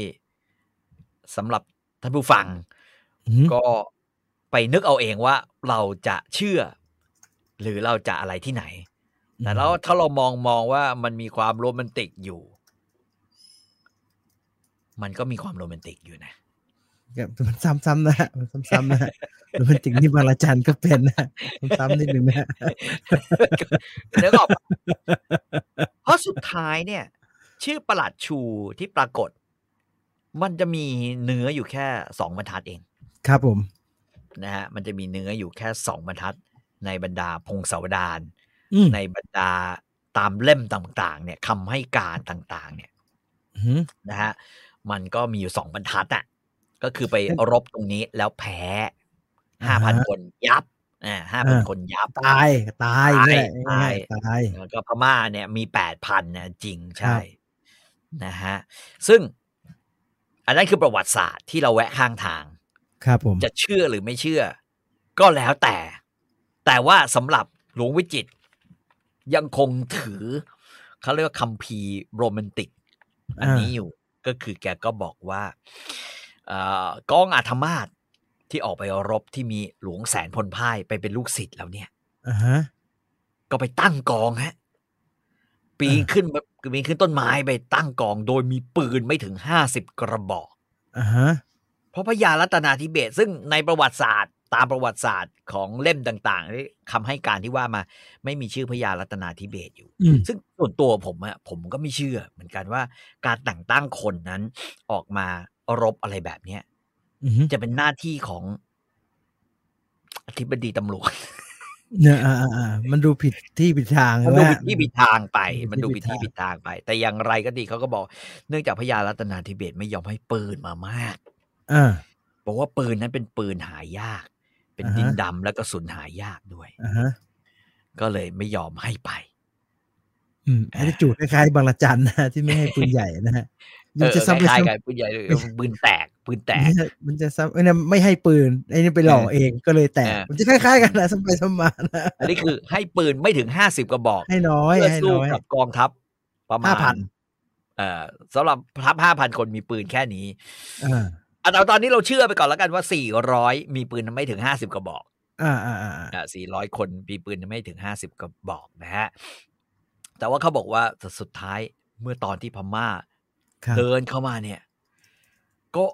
บรรดากองอาธมาศก็ยิงเข้าไปนะยิงเข้าไปพม่าก็ยิงตอบโต้ขึ้นมากองอาธมาศก็ยิงจนหมดกระสุนดินดำทั้ง50 กระบอกการยิงปืนนั้นมีผลดีและผลร้ายเท่าๆกันเพราะเริ่มยิงในเวลาที่พม่าเต็มอ่าวโดยหวังว่ายิงให้ตายให้มาก แต่เมื่อปืนลั่นลงไปก็ปรากฏว่ามีทหารพม่าจำนวนมากวิ่งขึ้นไปทางเหนือส่วนที่อยู่ทางใต้ก็มีอีกจำนวนนับพันเมื่อหมดกระสุนดินดำพวกอาธมาตทั้งหมดก็ทิ้งปืนชักดาบวิ่งลงจากภูเขาขุนรองประหลัดชูเป็นคนนำหน้าแล้วก็เกิดการต่อสู้อย่างตะลุมบอลถึงตัวก็สู้ระยะประชิดนะฮะตะลุมบอลกันทั้งเสียเปรียบของเกาะอาธมาตนั้นก็คือพม่านั้นเมื่อขึ้นไปทางเหนือแล้วก็ย้อนกลับมาส่วนเกาะอาธมาตจึงอยู่ท่ามกลางวงล้อมรับมือทหารทั้ง4ด้านด้านเหนือด้านใต้เป็นทหารพม่าด้านตะวันตกเป็นภูเขาด้านตะวันออกเป็นทะเลก็คือพูดง่ายๆไอ้ที่ยิงลงไปอ่ะแสดงว่าถ้าตามนี้ก็คือพม่าเดินมา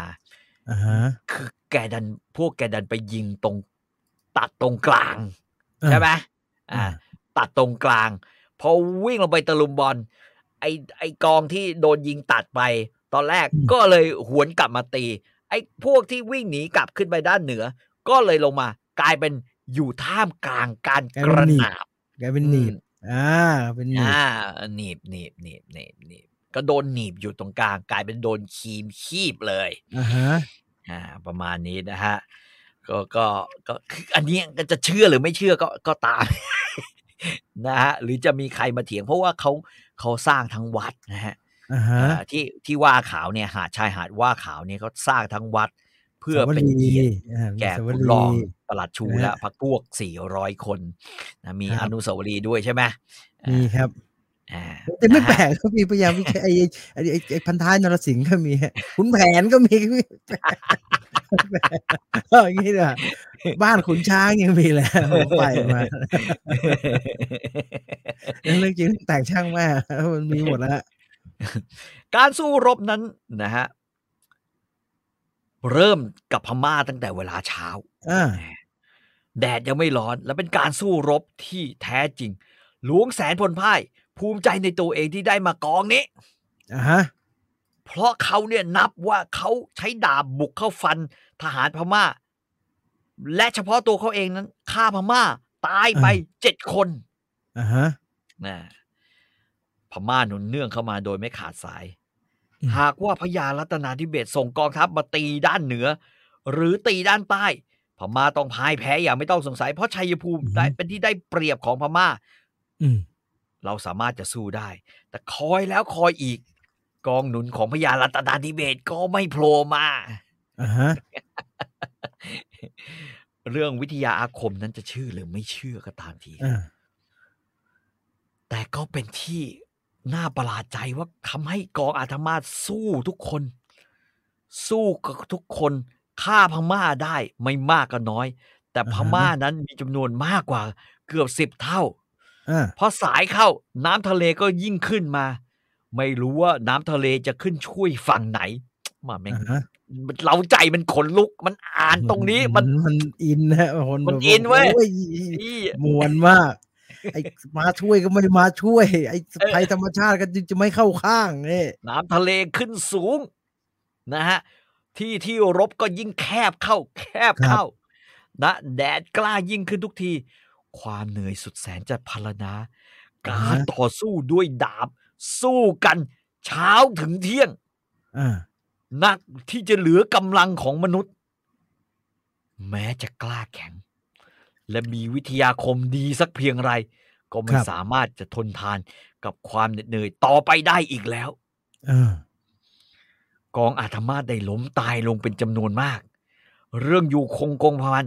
ก็ไม่ใช่เรื่องที่เชื่อถือได้อีกเสมอไปบางทีเหนื่อยเข้าความขลังอาจจะเสื่อมหายยิ่งสายเข้าคนของกองอาธมาตก็ยิ่งเหลือน้อยลงทุกทีส่วนตัวขุนรองประหลัดชูนั้นเห็นจะอยู่คงกระพันจริงเพราะไม่ปรากฏว่าบาดเจ็บยังคงสู้อยู่ได้ตลอดเวลา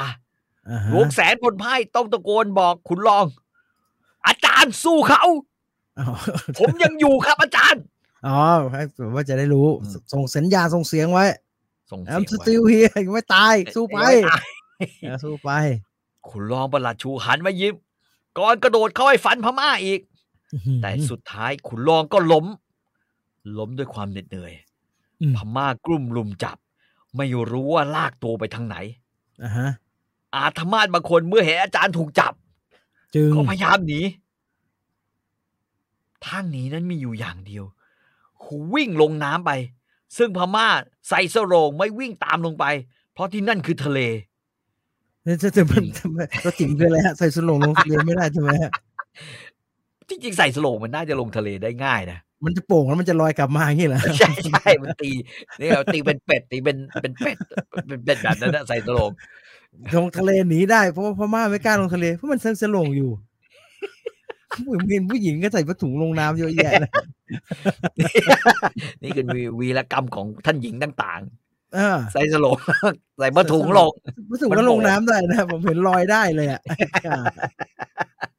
แต่มันต้องตีได้ตลอดเวลาตีโป่งตีอากาศเข้าไปตลอดเวลาขึ้นมันจะตีกลับมาเวลาเขาตีโป่งเขาลงแม่น้ำไอ้นี่ลอยทะเลเดี๋ยวโป่งปุ๊บซัดกลับเข้าฝั่งมันซัดเข้าให้เราจะฟังแล้วไม่เข้าใจแต่ by the way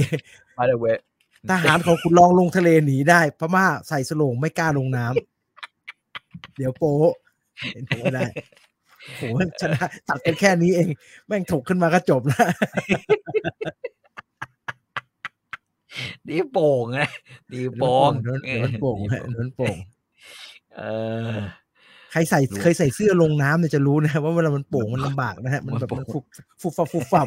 มันควรจะถอดออกฮะเมื่อก่อนตอนเล่นสงกรานต์ผมเป็นบ่อยฮะกระโดดลงไปเสื้อมันจะโป่งลำบากคานต้องถอดทิ้งสะดวกกว่าซึ่งพม่าแม่งใครดูหนังสงครามเก่าฮะพม่าไม่ค่อยถอดเสื้อครับมันใส่เสื้อแล้วมันก็นุ่งสโลงยาวๆแล้วก็รัดซะแน่นเลยทีนี้ลงไปมันเป็นสุ่มไก่เลยสู้ไม่ได้มันรู้ไม่ลงอย่างไรก็ดีนะหลวงแสนพลพ่ายเนี่ยแม้จะเหลือผู้อยู่น้อยแต่ก็ยังสู้ฮะสู้โดยไม่ลดละเขาถูกอาวุธบ้างก็พบว่านะมันก็เป็นแผลแบบถลอกเฉียวๆเว้ย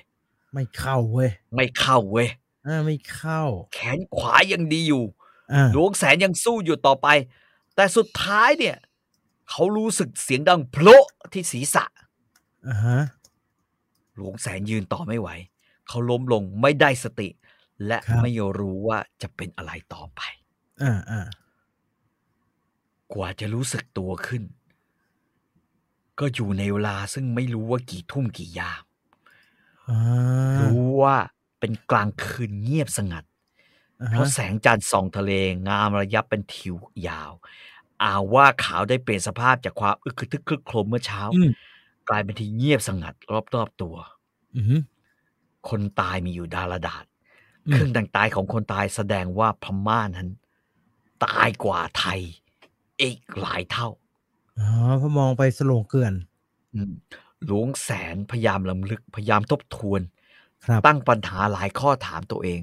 ในที่สุดก็เข้าใจสิ่งที่เขาจำได้ในวาระสุดท้ายก็คือการกระทบอย่างรุนแรงที่ศีรษะจนบัดนี้เขายังรู้สึกปวดร้าวเขาคงถูกตีหรือถูกฟันแล้วล้มลงพม่านึกว่าตายจึงไม่ทำอะไรต่อไปทำให้เขารอดตายอย่างสิ่งศักดิ์สิทธิ์หรือเทพเจ้าช่วยแท้ๆครับเขามองดูพระจันทร์ในท้องฟ้าคำนวณวันขึ้นวันแรมก็พอจะคาดคะเนได้ว่าเป็นเวลาราว2 ยามคล้ายๆไอ้โฟโดไอ้บิลโบนะฮะคือเขากำลังจะลบกันแล้วก็โผล่หลับไปก่อนแล้วหายหรือเหมือนไอ้เนี่ยไอ้เรื่องอะไรไอ้เรื่องเกมออฟโทรนเนี่ยไอ้คนแคระไปลบยังไม่ทันลบเลยที่เลี่ยนกันลากยาวขึ้นโผล่หลับแล้วก็ตัดภาพก็ตัดไปเราก็ว่าไอ้คนเขียนขี้เกียจทำตอนนั้นนะบรรยายยากช่วงสงครามไม่บรรยายมากแล้วเอาง่ายๆที่แหละจบมันไกลตื่นขึ้นมาทุกสงครามจบแล้วเนี่ยฮะลบกันไปหมดแล้วแต่เรื่องของขุนรองประหลัดชูยังไม่จบเพราะว่าในศึกอแซวุนกี้นะฮะในพงศาวดารสยามฉบับ British Museum นะครับเขียนออกมาอย่างนี้ณเสาแรม13 ค่ำเดือน 3ยกกระบาดเมืองชัยนามากราบทูลว่าขุนรองประหลัดชูหลวงพลขุนรองประหลัดชูไปสืบราชการข่าว ณเมืองกำแพงเพชรเห็นค่ายพม่าณบ้านโนนศาลา2 ค่ายค่ายถลกบาทค่ายหนึ่งคือเราไม่รู้ว่าพญาพิชัยสงครามที่ชื่อปลัดชูเป็นคนเดียวกับขุนรองปลัดชูแห่งกองอาธมาศจริงไหมเพราะว่าไม่ได้มีเขียนว่าแกตายตรงไอ้ว่าข่าวนั่นหรือเปล่ากันใช่ไหมฮะแล้วที่ไปจับคือเป็นโทษนะแล้วก็โดนลงโทษถามลบแพ้ทีหลังก็ไม่มีพญาพิชัยสงครามอยู่ในนั้นฮะพูดง่ายๆว่าไม่ว่าจะเป็นที่ชัยนาทถือวิเศษชัยชาญอะไรก็แล้วแต่หรือปลัดชูจะถูกย้ายจากเจ้าเมืองกุยบุรีครับมากินตำแหน่งรองปลัดศักดินา300แทนเพราะลดยศเพราะเนื่องจากรบแพ้หรือเปล่าปลัดชูจะกลายเป็นคนวิเศษชัยชาญจะเกิดขึ้นหลังจากเหตุการณ์รบที่อ่าวว่าขาวหรือเปล่าเพราะการกระทั่งแต่ละบันทึกที่มันมีชื่อปลัดชูอยู่เนี่ยมันคนเดียวกันหรือเปล่ายังไม่ชัวร์เลยนะฮะยังไม่ชัวร์เลยเพราะชื่อชูมันอาจจะซ้ำๆเหมือนอำแดงเหมือนเนี่ยมันก็มีหลายแดงนึกออกป่ะแดงแบบแดงลิเวอร์พูลแดงแมนเชสเตอร์ยูไนเต็ดแดงปีศาจแดงมันคอสเนี่ยนะ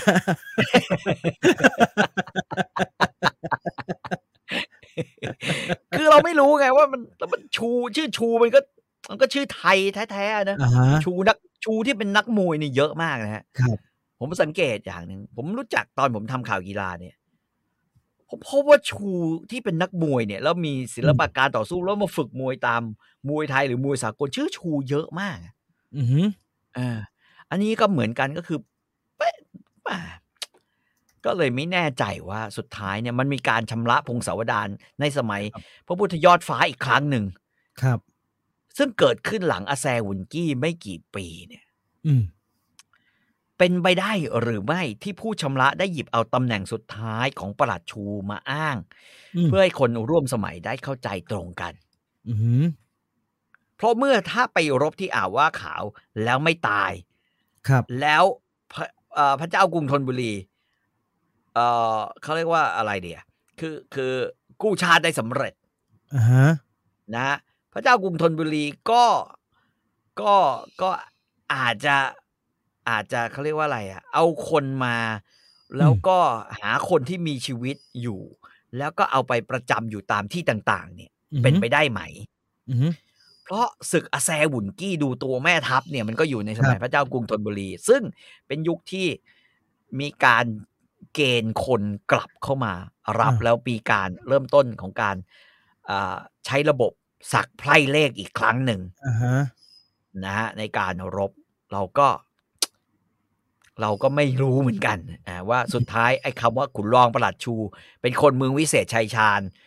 แล้วเป็นไปอยู่ในพงศาวดารในสมัยร.4เนี่ยครับ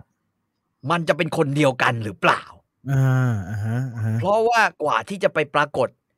ชื่อขุนรองปลัดชูชื่อปลัดชูมันเป็นพงศาวดารสมัยรัชกาลที่1และพอถึงรัชกาลที่4ขุนรองปลัดชูคนวิเศษชัยชาญไปรบกับพม่าด้วยจำนวน400สู้กับ 8,000อันนี้ก็น่าคิดว่าสุดท้ายเนี่ยเส้นทางเดินของประวัติและชีวิตของปลัดชูนั้นจะเป็นอย่างนี้ได้ไหม อันไหนคืออันไหนนะ อย่าลืมนะฉบับพระพันรัตน์พงศาวดารคำให้การนะฮะจดหมายเหตุแล้วก็ฉบับBritish Museum แล้วก็มีฉบับฝรั่งอีกหลายฉบับพูดถึงพระยาพิชัยสงครามที่ชื่อปลัดชูและไปรบที่ว่าขาวและไม่โดนลงโทษไม่มีชื่อในลงโทษในอัยการลงโทษแม่ทัพ5โดนลงโทษ4ครับไม่โดน1ไม่มีปรากฏชื่อและอาจจะโดนพม่าจับไปหรืออาจจะไปซ่อนตัวหรืออาจจะมาช่วยรบในพระเจ้าตากแล้วไปทำกลายเป็นแบบว่ากินศักดินา เหลือแค่300แล้วกลายเป็นขุน อือหือ เป็นไปได้ไหม ครับ อันนี้ก็น่าสนใจให้ท่านผู้ฟังไปคิดเอาเอง อืม แต่เรื่องราวของกรุงแตกจะเป็นอย่างไรเนี่ยอันนี้น่าสนใจเพราะว่าเสร็จแล้วเนี่ยกองทัพพม่านะฮะถ้าตามไปเนี่ยกองทัพพม่าก็คือ บุกต่อไปที่เพชรบุรีนะฮะกองทัพพม่าที่บุกไปเพชรบุรี แล้วก็เสร็จแล้วก็ไปอีกหลายเมืองเขาบอกว่าที่เพชรบุรีนั้นเป็นที่เดียวนะฮะถ้าตามพงศาวดารก็คืออันนี้ฉบับคุณหลวงหาวัดก็คือว่าเป็นที่เดียวที่กองทัพที่ไปตั้งค่ายที่อยุธยาสู้กับมังมหาลนรธาเป็นที่เดียวเลยนะก่อนจะลุยกวาดราชบุรีกาญจนบุรีนครชัยศรีสุพรรณบุรีธนบุรีนนทบุรีแล้วไปต่อเรืออยู่ที่นั่นก่อนจะเอาเรือที่ไปต่อที่นนทบุรีบุกเข้าไปล้อมอยุธยาครับเพราะฉะนั้นอย่าประมาทเมืองขนมจีนใส่ทอดมันแล้วราดน้ำจิ้มทอดมัน เพราะว่า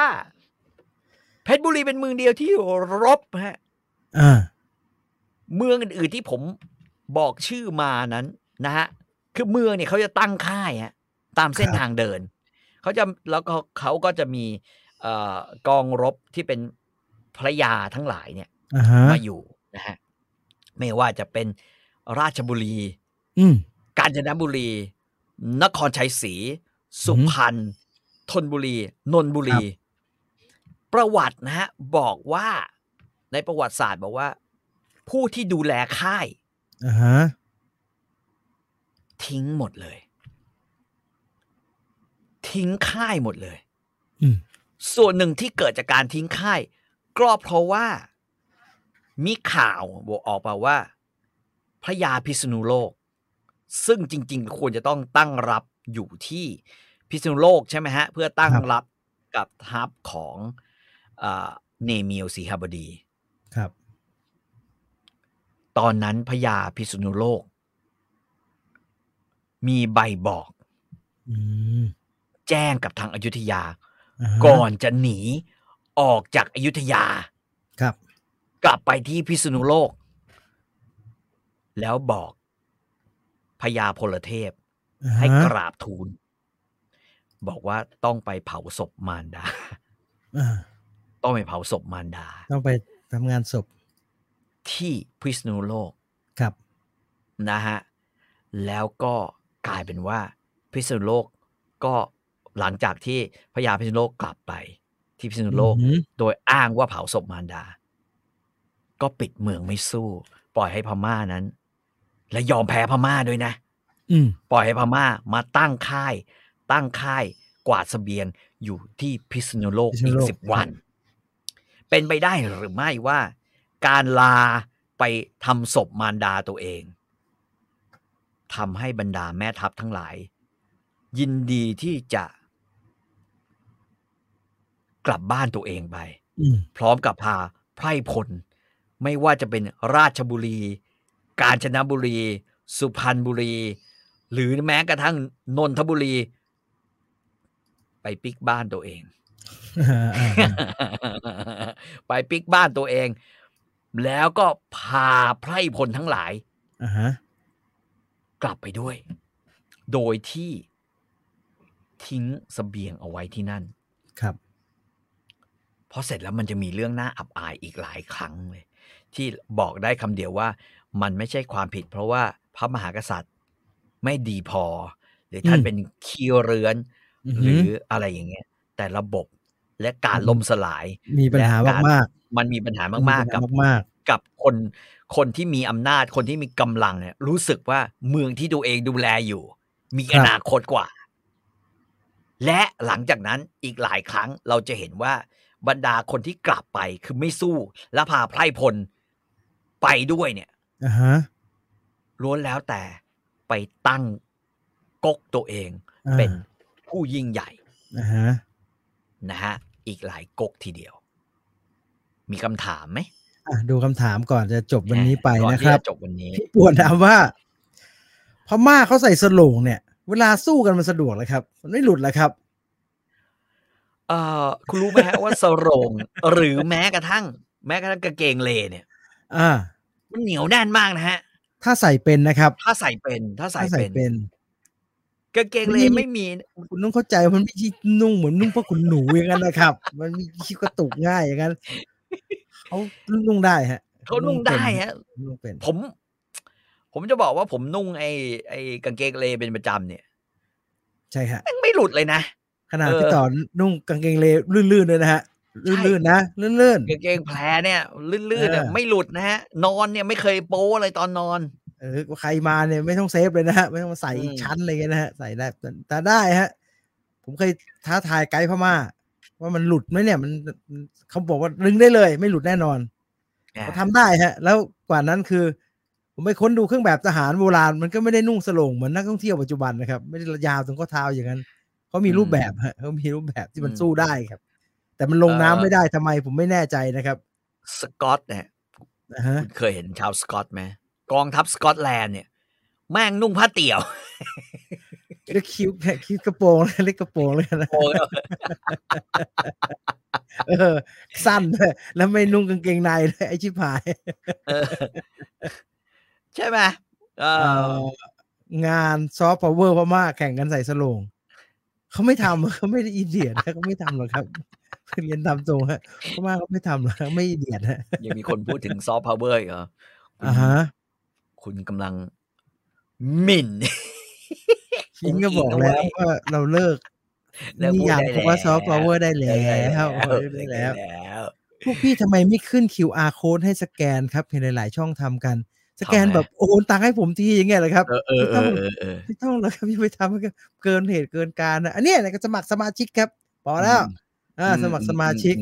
นะฮะคุณมาขึ้น QR code เดี๋ยวมันแทร็กรายได้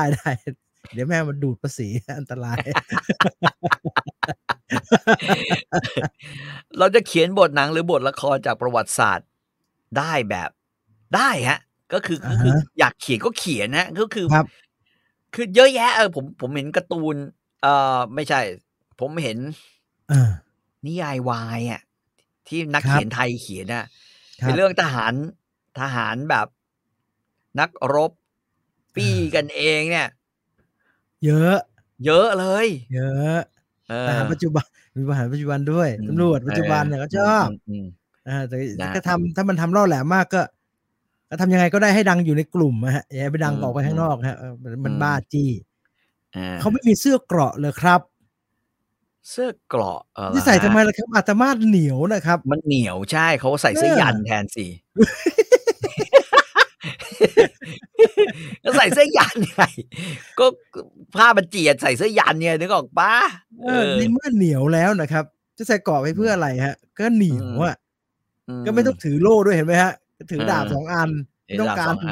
เพราะมึงฟันไงก็ไม่เข้าหรอกอย่างดีก็เหมือนเอาไม้มาตีจิบจุกเจ็บ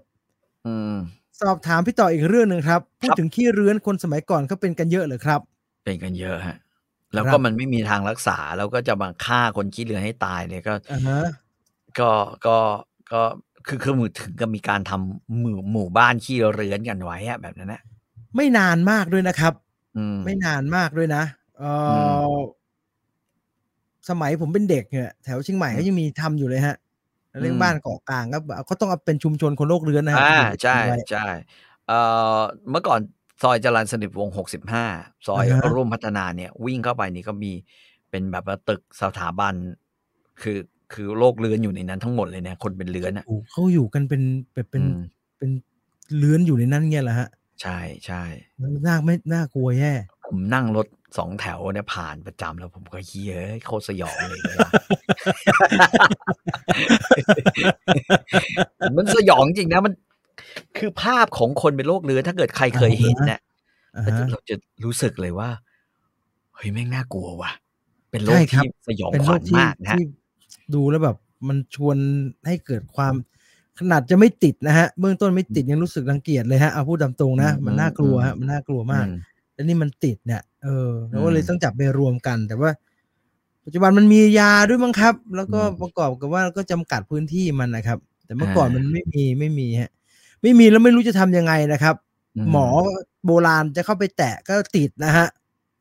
แล้วต้องทำยังไงมันก็รักษายากฮะสมัยนี้รักษาได้แต่มันควบคุมได้แล้วนะครับมันควบคุมเขาก็ใช้วิธีควบคุมแทนบ้านเราเนี่ย WHO เลือกให้เป็นหนึ่งในประเทศที่ควบคุมโรคขี้เลื้อนได้ดีนะฮะโรคเลื้อนได้ดีนะฮะโรคสมัยก่อนเนี่ยจริงๆยากอย่างกาฬโรคอย่างเงี้ยไข้ดำเนี่ยก็ตายใช้ตายเอานะครับใช้ตายเอาอย่างเดียวเลยแล้วก็เอาคนใส่หมวกไอ้นั่นเนี่ยยาวๆแล้วก็หมวกอีกาคือต้องยาวๆเพราะแม่งจะได้ไม่เจอไงประธานโทษนะครับปัจจุบันไอ้โควิดอเมริกาก็ใช้ตายเอาฮะใช้ตายตายไปแล้วก็หมดเองนั่นได้สำเร็จได้ผลจีนไม่ยอมตายประเทศจีนบอกไม่ตายไม่ได้เราไม่ให้ตายเยอะเราปิดประเทศเราอยู่นิ่งๆอเมริกาไม่สนอเมริกาตายใครเป็นก็ตายไปเรื่อยๆเดี๋ยวมันหมดไปเองก็มี3เหลืองขอบคุณมากนะครับไม่ได้แวะไปทานสักทีนะฮะกลับไปอยากจะสั่งนะอยากจะสั่งมากินจะสั่งจากที่เนี่ยเหรอฮะถ้าส่งมาถึงแล้วกลายเป็นแป้งหมักก็รวมเป็นก้อนนะฮะรวมเป็นก้อนไม่ได้โฆษณาแฝงเขาดังอยู่แล้วแค่นี้ก็ขี้เกียจจะไปต่อคิวจะกินแล้วครับไอ้บะหมี่3เหลืองเล้งของบะหมี่3เหลืองเนี่ยอร่อยมากผมจะบอกว่าพูดเรียกกินบะหมี่แห้งผมถามแฟนผมเนี่ยนะฮะกินมานานแล้วนะบะหมี่3เหลืองเนี่ยผมรู้สึกพี่ต่อพูดนี้ผมรู้สึกแก่ทุกทีนะฮะเพราะว่าผมไม่ทันเปิดหลังผมเรียนจบแล้วไม่ต้องรู้สึกแก่ว่าไม่ได้กินจีนเน้นแต่งตัวเลขเอาจีนหรือใครฮะแต่งตัวเลขเนี่ยจีนหรือใครหนูเจ้าหนูจีนหรือใครตอนที่อะไรก็ยอมแล้วโรงงาน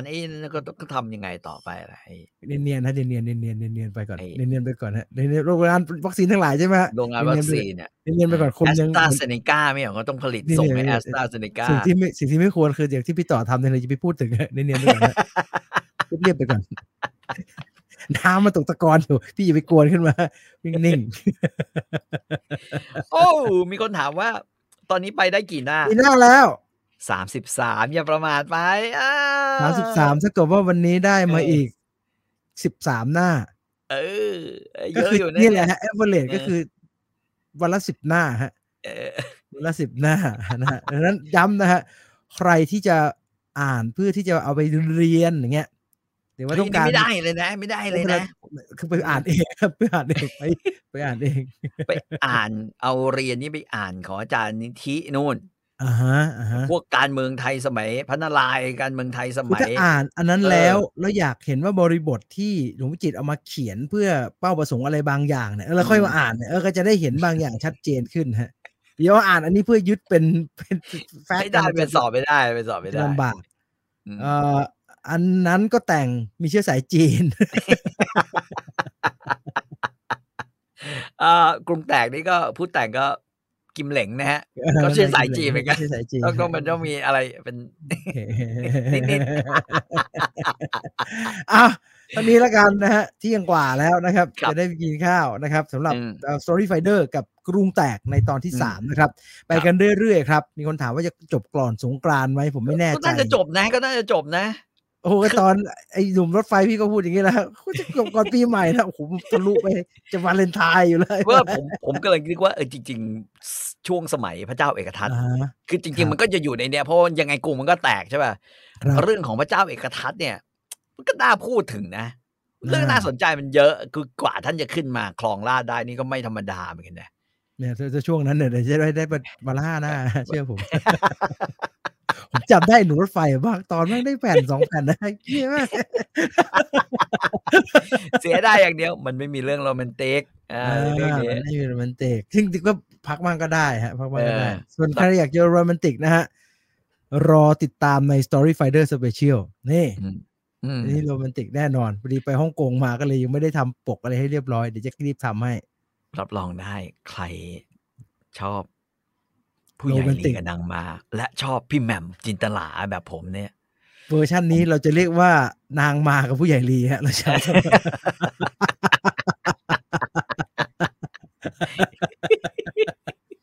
นางมากับผู้ใหญ่ลีฮะเพราะว่าดูผู้ใหญ่ลีแม่งไม่มีพี่เต๋าออกไม่เหลือเลยเหลือแต่คุณมาลินีเต็มไปหมด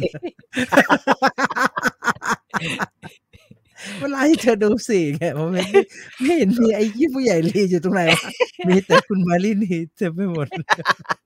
คุณมาลินีเนี่ยอย่าลืมหาภาพได้เลยนะตอนเธอขายไอ้อะไรนะอาหารเสริมอาหารเสริมเนี่ยมีแต่ภาพที่ขายโรลิเอที่เตะขาอันนี้เดี๋ยวล็อก3ชั้นกูแกมาเจอ